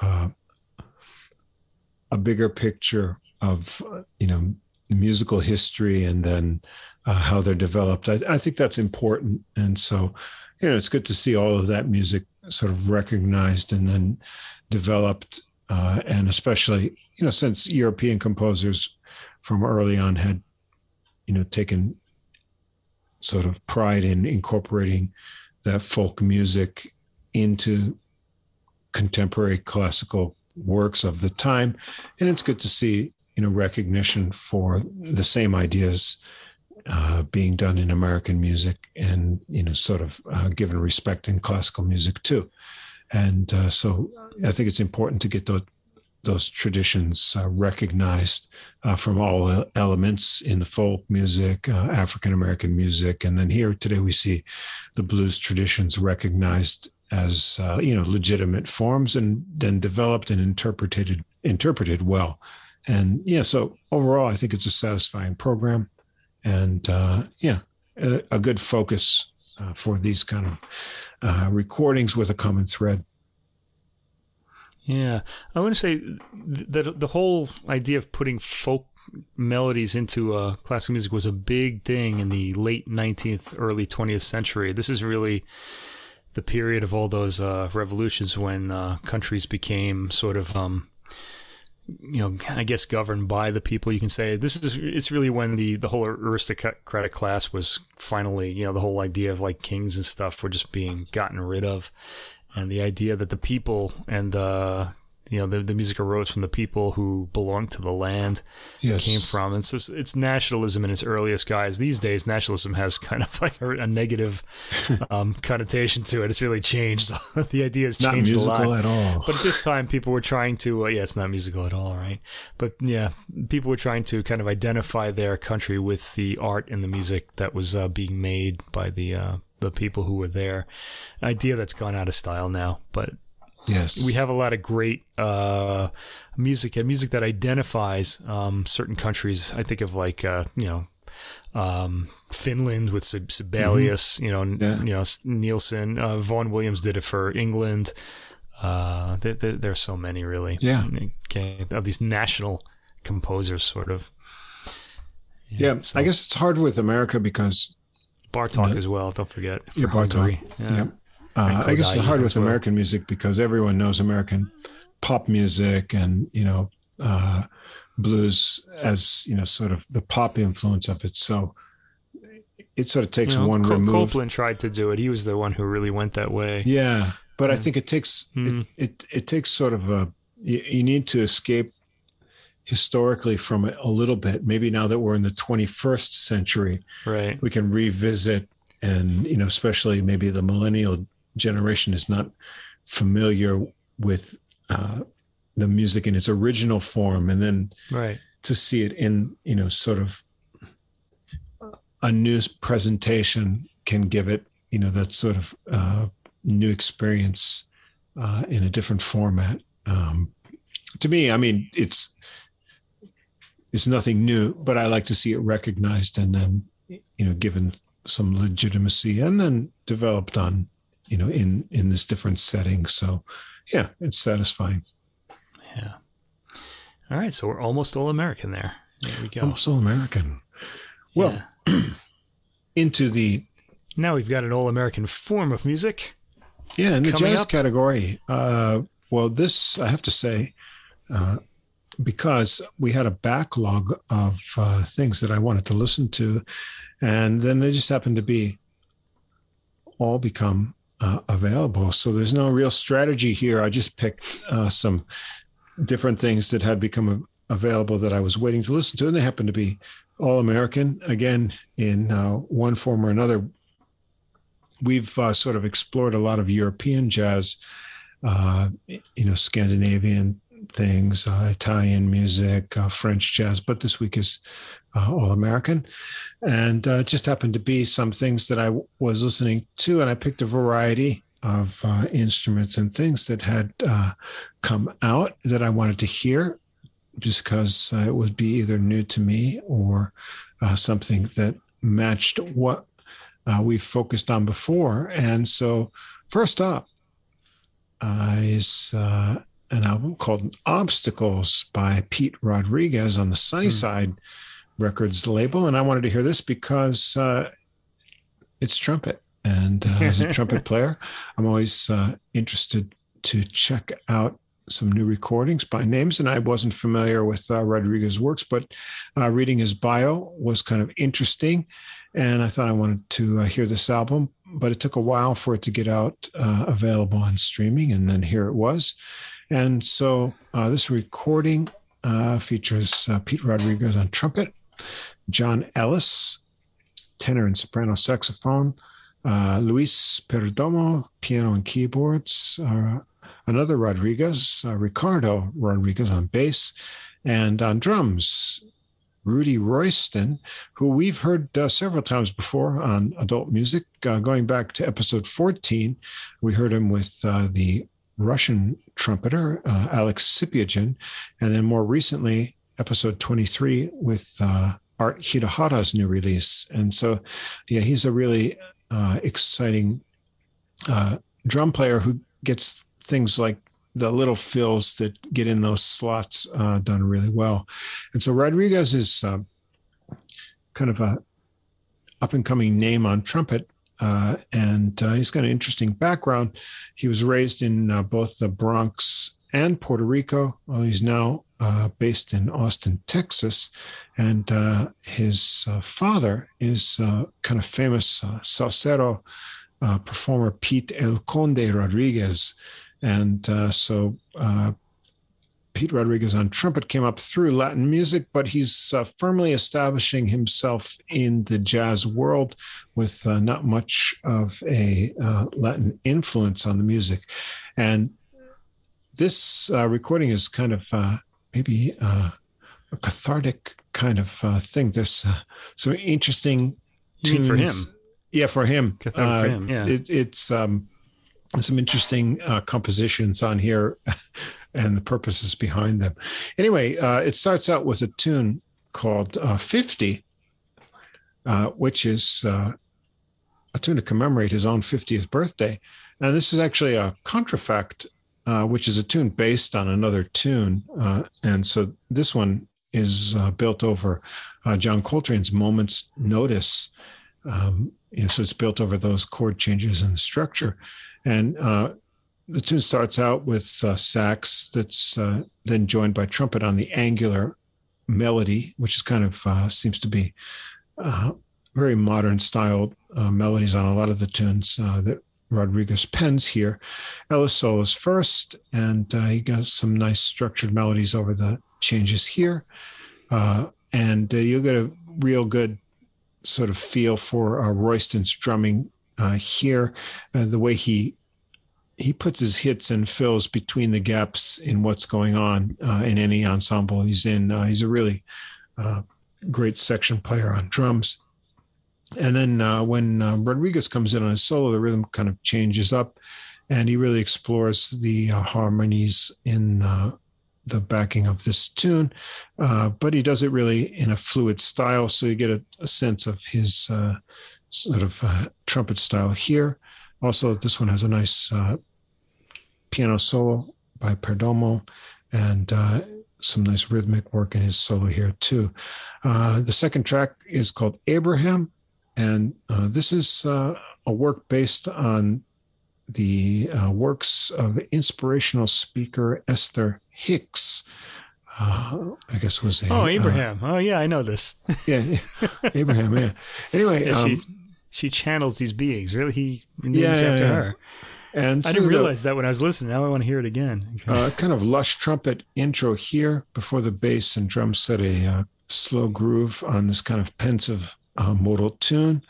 Everyone plays a bit on here, and then there's a break, and Perdomo comes in with a new mood on Rhodes piano, which is kind of cool, and a little intro there and a solo, and Ellis also solos, and but Rodriguez lays backs on this one with just some lyrical backing tunes lines in here. Number 3 on this album is El Proceso. We got a kind of rhythm section intro to the tune that has a lot of interesting different sections and meters. Rodriguez takes the first solo on trumpet here. He plays a lot of fast lines over the syncopated piano and bass backing. And then Royston really fills the gaps with really tight and tasty drum work here. Ellis switches up to soprano sax on this tune, and we get some more Fender Rhodes piano here, which is cool. I just want to say the Fender Rhodes throughout this album really was drawing my ear. I really like this guy's playing a lot. The sound itself doesn't often do anything for me, but the way he shaped it really pulled me in. I really liked the sound and his playing both in this case. Yeah, it's very tasty. Yeah. And then the tune kind of goes out with a vamp on Rhodes there too, and then Royston gets some time to drum away over the vamp. 4 is an interesting tune called Academic Backstabbing. Apparently, Rodriguez had kind of a brief academic career, which featured some unsatisfying experiences, and this tune comes out of that. And it's don't we know about this? Yeah, we know a bit about that. This sort of nasty dweebs you can encounter in this world of academia. So this is a former mentor turned backstabber. It's a very short piece, only 2 minutes and 18 seconds, and it's got a piano intro with some unison horn parts, and then these piano clusters that are inserted into the short piece. It sounds very academic, actually. The piano. And I think that's the idea. He's using this composition to sort of work out some things, which is cool.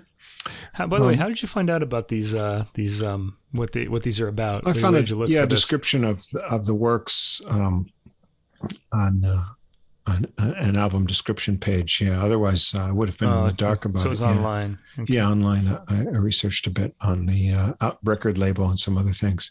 Oh, cool. 5 is called Mi Ritmo, My Rhythm. It's a really monk-like composition here. And Ellis takes a tenor solo first, and then Rodriguez has a nice kind of measured trumpet solo that builds his phrases. But what I like about the soloing on here is he has a lot of pauses. It's a mature style. You get a lot of time to digest the melodic ideas that he has, and he has time to think and build upon them and progress the solo. He's not rushed at all through his ideas. And then Perdomo also has a nicely spaced solo that stretches out the rhythms in his phrases. And then a short kind of bass solo by Ricardo Rodriguez, but he walks through it kind of, he walks out of what's happening before and then into the solo. Then the ending rhythm phrases change up into kind of a piano vamp. And again, Royston gets some space to fill with some drum tasty things until the horns come back in. The next track is Triple Positive. And this is a really nice slow groove that starts out with, again, chords on the Rhodes and some bass fills. And Rodriguez plays the rich flowing melody on trumpet, and then Ellis adds some nice harmony just in spots. It's kind of a cool arrangement. It's really lyrical. The trumpet solos first, and he's got a nice contrast between fast lines and then fluid things going on too. And Ellis keeps that kind of fluid style in his tenor solo. Perdomo comes in and mixes the lines with kind of rhythmic accented chords in his piano solo. And then he returns to the melody flow to the end. Number 7 is a short piece again called Austin and Ally. I don't know if this is a place reference, Austin, Texas, where he's based or not. It's only about 2 minutes long. Is he based there? Yeah, now he is. Yeah. So this is really a composed piece. There's not a lot of improvising going on here, but it's got kind of alternating horn lines and complex rhythm sections. And then sort of the mood changes up to a really kind of happy vamp, and then it goes back to the last section to the ending. So it's a really short kind of statement piece. I guess he just had an idea for the composition that came through. Number 8 is the title track Obstacles, which is based on Gigi Garais's Minority, a tune that people probably would recognize from Clifford Brown recording.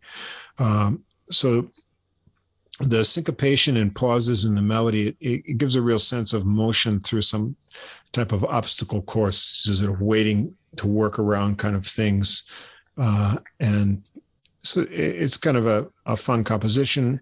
And Rodriguez makes a nice trumpet solo here. It gets a lot of tension with repeated figures. And although it's sort of, a homage to Clifford Brown, the end of his solo is a really Freddie Hubbard-esque kind of styling here that you can't help but identify, which is really cool. And then Ellis has this solo on sax coming here on a syncopated section. And then in here, then the piano drops out and gives him a little bit more freedom.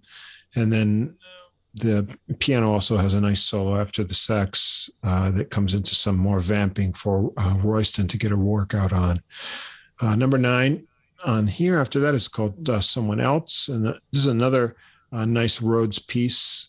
The sound sets the texture for the ballad. Get a nice laid back horn melody. It gives way to a really woody bass solo that comes up first.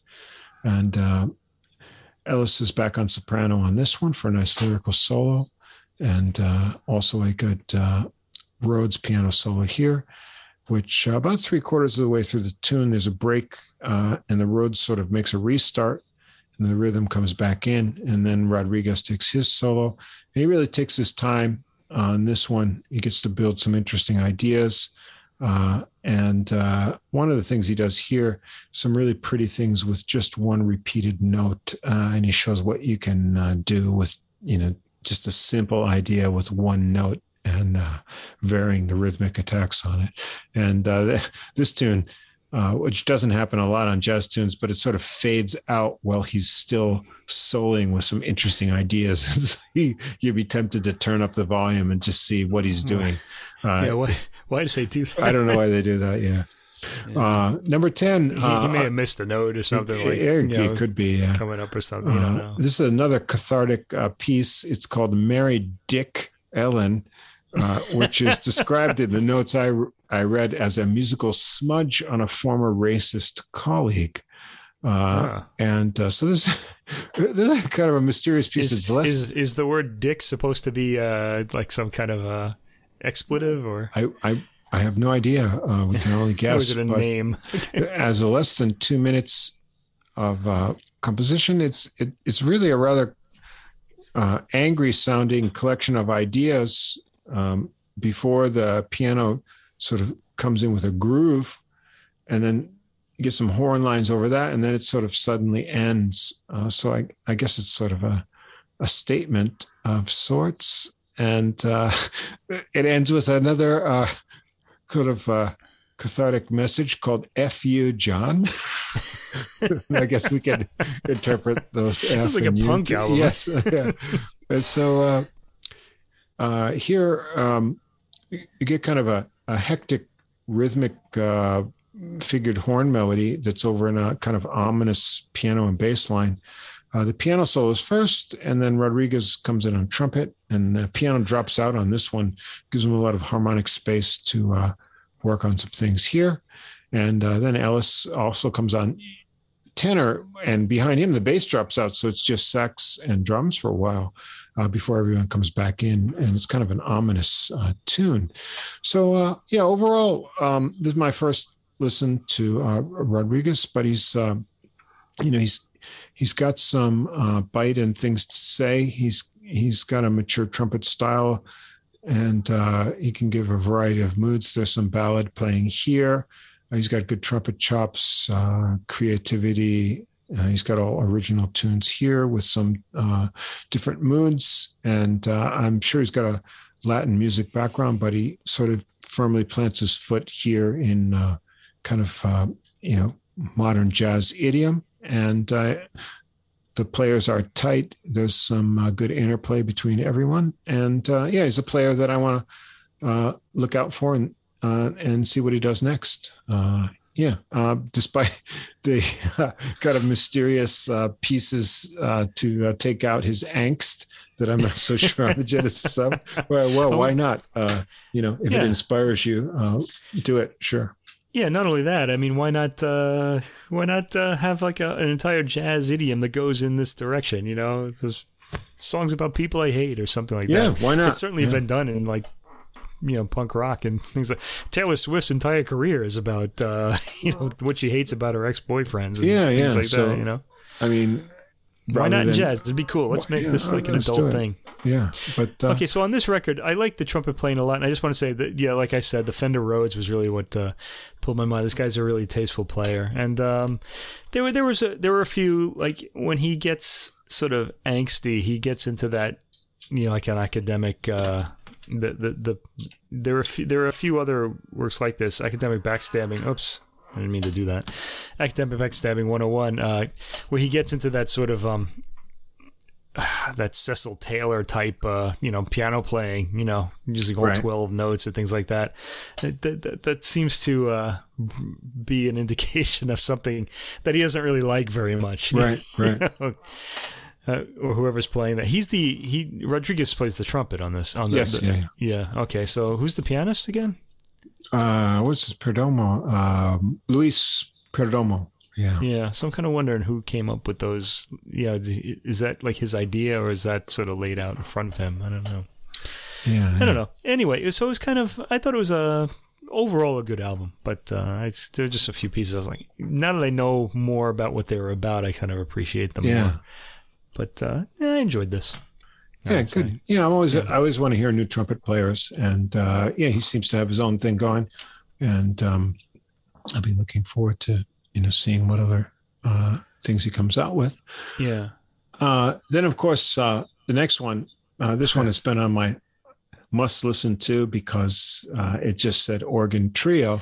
Yeah, and I'm like that too, and I want to say you just play preaching to the choir here when you're putting up an organ trio record on this podcast anyway, because I'm a big fan of this. Yeah, we love guitar and organ together are really great. We love organ trio, guitar and organ, and this album is a real gem. And an incredible guitarist here and fine organist. And I just want to say, by the way, Kyle Ash, right? It says the Kyle Ash Organ Trio, and again on the cover you got a guy with a guitar, and you see the word organ. It kind of bugs me somehow. Yeah, it sort of bothers you. So Kyle Ash is because people assume that a trio has a piano in it, but that's why they call it an organ trio. But he's a guitarist. Yeah. So Kyle Ash is, and this group is a Chicago-based group. I guess they're more of a local thing, but definitely they deserve much wider recognition. Here we've got Five Down Blues on Cellar Live label. And apparently they recorded this last year in March, just going into the whole COVID thing, but they got it laid down in the studio. So we've got Kyle Ash on guitar, Pete Benson on organ and Hammond B3 organ, and George Fludas on drums. And so Kyle Ash, Chicago-based, he began his pro career in the early 2000s in Chicago, and he's appeared extensively throughout Chicago and beyond, even performing with Wynton Marsalis and the Jazz at Lincoln Center Ensemble. And this is just, if you like organ jazz like we do, and we've featured a lot on this broadcast. We certainly have. This album is, you got to hear this one. It's a nice mix of original and other cover tunes. It starts out with an Ash original, Five Down Blues. You're off to a really groovy start here. Some great unison lines with the guitar and organ that contrast with the walking bass on the organ pedals in the melody here. And you get a real good taste of Ash's fluid jazz chops right from the start here. It's a blues with kind of a twist in the composition. Really nice backing by Benson on organ here. He builds a real bluesy solo of his own. He's got some nice outside lines going way in the harmonies that build tension. And then they both trade off with the drums here extendedly before they come back around to the head. Second tune is Dorothy. This is by organist Melvin Ryan, who played with Wes Montgomery, who's obviously a big influence on Ash's style. This one has a Latin beat that also has a contrasting section. So you get these two different beats throughout the tune, and Ash really he gets some of these Montgomery style double stops right at the beginning of the tune, so you get that really cool sound and some great organ and guitar solos that work the tension and release of those contrasting sections here, and then a kind of a Latin percussion breakdown after the solos. Track 3 is Pretty Eyes, a Horace Silver composition. And this is like a minor 6/8 Horace Silver tune. It has a little bit of a major turn in the melody that gives it a kind of appeal and contrast with the beginning and end of the melody. The guitar and organ work together on the melody, and then Ash really busts into his solo with some heart attacks on this one. And then Benson changes up the stops on the organ with some tonal variety that builds to a climax here. This is a really cool tune. 4, Delirium by the sax player Harold Land. It's a fast swing. Listen to the bass pedals on this one. I mean, his feet are really, really pounding out the bass lines here on the organ bass. And Ash comes in with a super fluid solo, lots of creative melodic figures that sort of finishes up with these amazing double stops. And then Benson swings along too. And flutist gets a long drum solo on this one. Cool tune. We got another Melvin Rhyne tune, number 5, Light, Life, Love. It's a slow ballad. Starts out with some seductive bends by Ash on the guitar, some really thick bass pedals and swelling chords from the organ to create the mood. You get this one, you better have your whiskey nearby. That's what I wrote, Where's Your Whiskey? I was listening to this in the afternoon, but I felt like I wanted darkness and my Knob Creek bottle one here. Yeah, Benson's solo beginning notes have that great organ articulation. It's just sort of that kind of stuttering organ things, and he swells it in just the right places. He gets some Leslie here too. He changes up the stops. This, to me, this is the organ showcase of the album. It's a fabulous solo. This tune, track 5, this is the pinnacle for me of the organ on this album. But then Ash comes in again on his fluid playing, and the finish is kind of bendy, like the beginning too. Yeah, this track, oh man, yeah, this is like real. You know, if you like organ trio, maybe you can just die and go to heaven on this track, right? You'll be okay. Yeah, this was kind of it was kind of an odd opening too. This is the one with the guitar, the kind of bendy guitar, the bendy right? Thing, yeah. This guy's a great guitarist. They got 3 more tracks here. Kind of jazz standard by Livingston Evans, number 6, Never Let Me Go. But the arrangement is really cool. Normally this is done as sort of a ballad treatment, but this one has this really cool intro vamp. You won't know that this tune is going to come up, and then the melody is kind of placed over that with sort of interesting rhythmic ideas. So it's a very creative arrangement of this tune, and really nice rhythmic ideas in the organ solo too. And Ash's solo has these really amazing liquid lines that flow through, and then it goes to a funky ending here too. So nice treatment of this standard here, very creative. 7, this is a great title, Dirty Fingers by John Patton. Great title for an organist especially. Oh, yeah. So you get a kind of interesting descending riff and a really alluring melody on this tune. Really nice interplay between the guitar and organ on the melody. And Ash has some great riffs and bluesy nuggets in his solo here too. And then Benson really gets his fingers dirty with some really funky finger figures on this one. So just perfect tune for organ trio. And the set closes out with another Ash original called Dig Deep. It's a nice swinging, slow groove, a nice backbeat on this tune, and melody.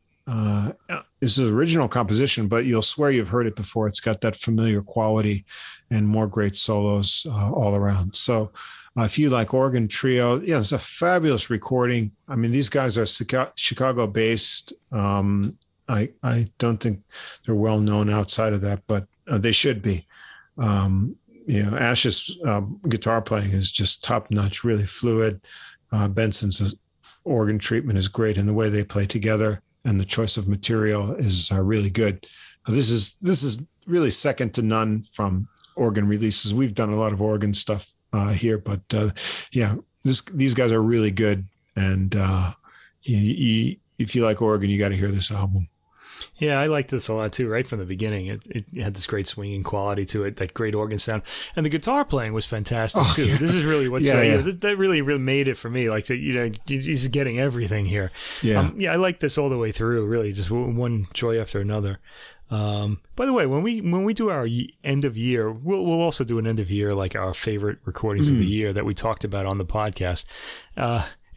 I mean, is the jazz going to be like, the top 5 are all going to be organ trios, and then the other 5 might just be. I think I got at least 2 organ trios on there for that. Yeah. So I'm really, I saw this one and I didn't know Kailash, and I was waiting. When I saw it on a new release list, it was like not available. I was like, when is it going to be available? So again, I'd kind of forgotten about it. And then I saw, well, it's suddenly available. And then when I heard it, I was like, oh yeah, this was worth the wait. So this guy definitely, as a guitarist, should be more well known. But I'm glad that he's focusing on the organ trio format, because there's. When it's done right, that mix of just guitar and organ, it's just perfect. And great record. I hope this is on CD. I got to check this out probably. I'll definitely buy this one. I'll definitely get this one for my collection.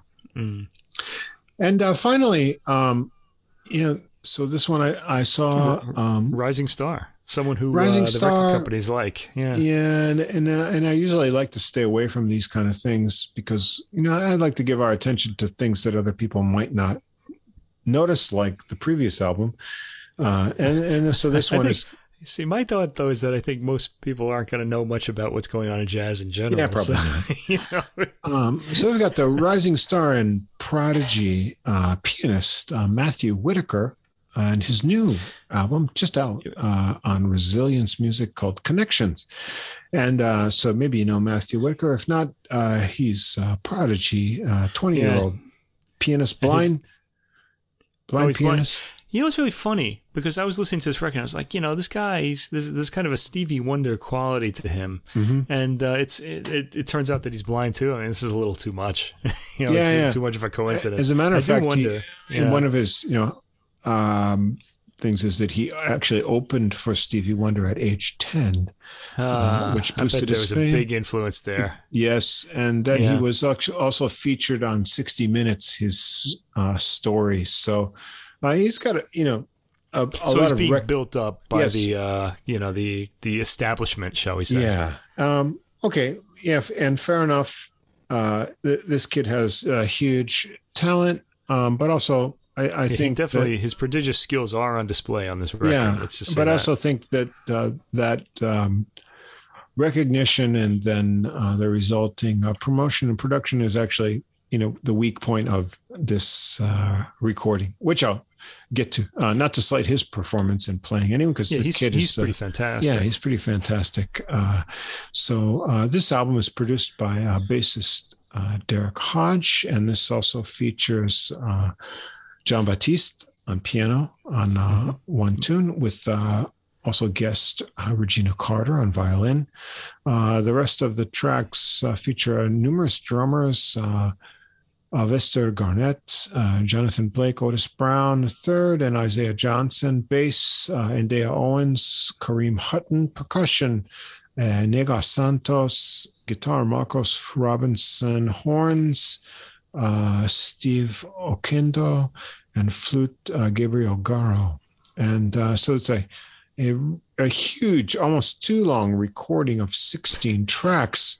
Yeah, it went on for quite a while. It goes on a bit too much, I think. Anyway, I'll get to sort of overall analysis of that at the end. I'll go through them briefly.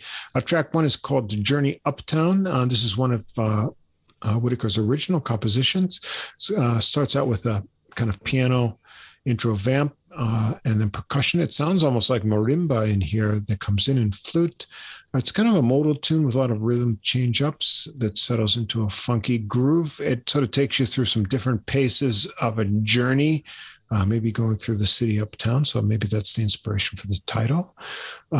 Number 2 is A New Day, another original tune. This is an upbeat swinging organ tune. So that's one of Whitaker's points, is that he's showcased here on acoustic piano, organ, and also some synthesizer tunes. So he's kind of covering all the bases here of the keyboard world.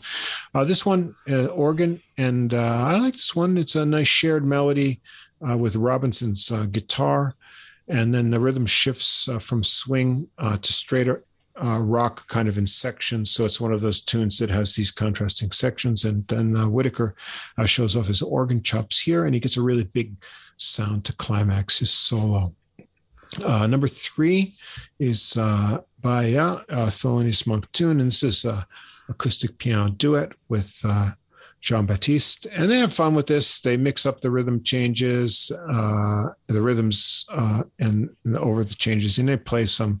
They have fun with dissonances and sort of long chromatic lines, and they're cheering each other on, and their vocalizations and things are recorded here too. They're just kind of having fun with it. And so it's kind of a playful rendering of this Monk tune. Yeah, he's changing instruments on every recording too. Like he plays on Journey Uptown, he plays the piano, and then on A New Day, he's on the organ. And I forgot what Mbaya is John Baptiste on the piano. Yeah, they're both on piano on this one, right? They're both on piano on this one. But yeah, so he's really showing off what he can do on this record. Yeah. It's pretty obvious that he wants to show his ability here. Yeah. And track 4 is Spain, the Chick Corea tune. But he does a kind of a little Rodrigo intro here on organ. You mean the composer Rodrigo? Yeah, composer Rodrigo. Yeah, Concerto de Aranjuez. Yeah, so it's a concerto opening, and then he turns that into kind of a gospel-y thing before they get to the kind of head of the Korea tune, which also is done in a really synthy and then electric piano kind of sound. But interestingly, he takes the melody kind of into a halftime slow exposition for effect in some spots, which was kind of an interesting idea. And then he switches over on electric piano and solos on this over the kind of thumping Latin groove in the percussion and bass. And then he brings the organ back in again for a little bit of backing, and then at the end of the tune. I thought this one is a bit overproduced, and I could sense like kind of a compression in the recording of this tune. So the production of it sort of, kind of was drawing away from my enjoyment of. Yeah, it didn't come across as like a live, fully live performance. It sounded like it was multi-tracked, maybe. Yeah, like things were layered on here in the production. Yeah. Number 5, Connections, another original tune. This is kind of a haunting. Minor chiming piano chords with kind of drum soloing behind. And then you get some kind of heavy bass piano lines that build tension under the chords. And then some higher cascading piano notes then he adds sort of a voice narrative at the end. This is one of the weaker tunes from my point. He's making some kind of statement here, but musically, I thought, and it's the title track, huh? It's the title track, yeah. Weird. Then 6, Stop Fighting. It's another original tune of his. It's a nice piano intro. It's joined by kind of subtle Latin percussion and there's kind of I think a bowed bass in here. It's kind of an upper register. I think it's bass because at first I thought maybe it's a cello sound, but no, I think it's a bowed bass and flute lines that are added on top here. Then there's some repeated piano chords that build up the tension. And then about a little bit halfway through, past the halfway, a heavy beat comes in under a kind of new synth lead section that brings it into kind of fusion territory. And then piano riff from the beginning returns kind of for a soft ending. Number 7 is... We also get a little vocal message in this tune too. Yeah. He talks to us. Yeah. Which kind of, the usual kind of it was a bit of an anodyne message. Just stop fighting. Just stop, he says. Stop, Thanks. oh, okay. Well, he is 20 years old, so. I know, But I think of that Bill Burr routine. Oh, am I not supposed to do that? Oh, okay. Yeah. Yeah. I don't know. Maybe I'm just old and jaded. What can I say? We're jaded. Yeah, we're jaded. 7, Stevie Wonder tune, Lately. It's a nice solo ballad piano treatment here. There's some horn and flute backing that comes in midway as he builds the tune up. He's got a lot of rolls, percussive playing, and some runs. I thought it's a bit overplayed here. It could be a little more subtle for my taste, but it does calms down towards the end. Interestingly, the last sort of cadence is left unresolved, and then it sort of segues into track 8, I'm Sorry, another original. This has got a funky organ riff opening that gets into a R&B feel. And then, Whitaker gets into some fun with the organ here. His tones build things up, and he always keeps it funky on this one. Number 9 is Janine by Oscar Brown Jr., Duke Pearson. This is kind of a Latin number, another new style. Incorporated here. He's got some horns, an arrangement on this, and but he does build a nice piano solo here on an acoustic piano. He kind of gives us a Latin vamp that percussion and horns build over, and then there's a few percussion breaks for fun. On this one, the kind of Latin treatment tune. Number 10. The Duke Ellington, Bob Russell, Don't Get Around Much Anymore. And this features Regina Carter. So then a nice, fun, slow swing through this classic tune with acoustic bass and drums, kind of a piano trio. And then added on top of that, Carter's violin. And Carter really milks the phrases here for some really bluesy fun. And so it's a nice treatment of this classic tune in a relaxed tempo, and Carter is featured well here. 11 is kind of a interesting interpretation of the Dave Brubeck tune, Blue Rondo a la Turk. It starts out with the familiar intro, played, as close to the original as you would imagine. And then we get some flute and synth layers that come into the new arrangement. And then there's a real new twist to it with a heavy, slow beat, a syncopated bass, and a funky groove that the flute stalls over for a while. Then Whitaker comes back in on a solo piano break. The funky beat comes back under him. And then there's this kind of bizarre narrative about his life, with starting from his premature birth, and then his achievements, despite the prognosis that he wouldn't live long or be able to do things. A little bit, I read about his story there first, but these kind of narrative things kind of feature on this album. 12 tune called Trust Me by Richard Smallwood. This is like a live solo piano performance with a gospel feel, a rather short piece. And then that quickly changes into track 13, It Will Be Okay, another original tune. This is like a kind of a cool piece. I like this one.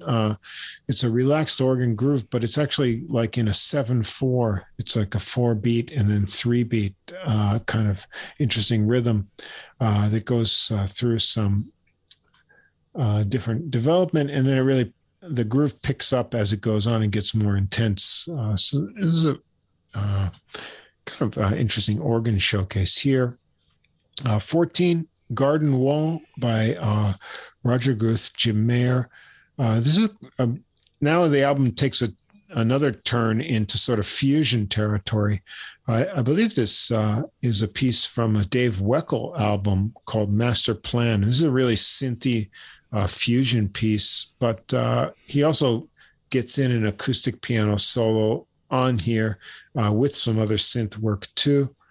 Then the next track, Acceptance, another original tune, which is also kind of the whole piece is sort of this hypnotic synth groove that has some synth lead soloing over some heavy drumming. So this sandwiched with the previous tune, you're kind of in fusion territory.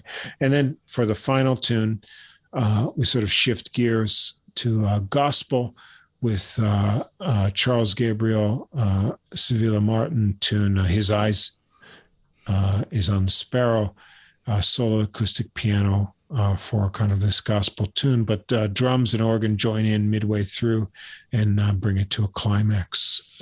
So you've got this new talent here, Matthew Whitaker.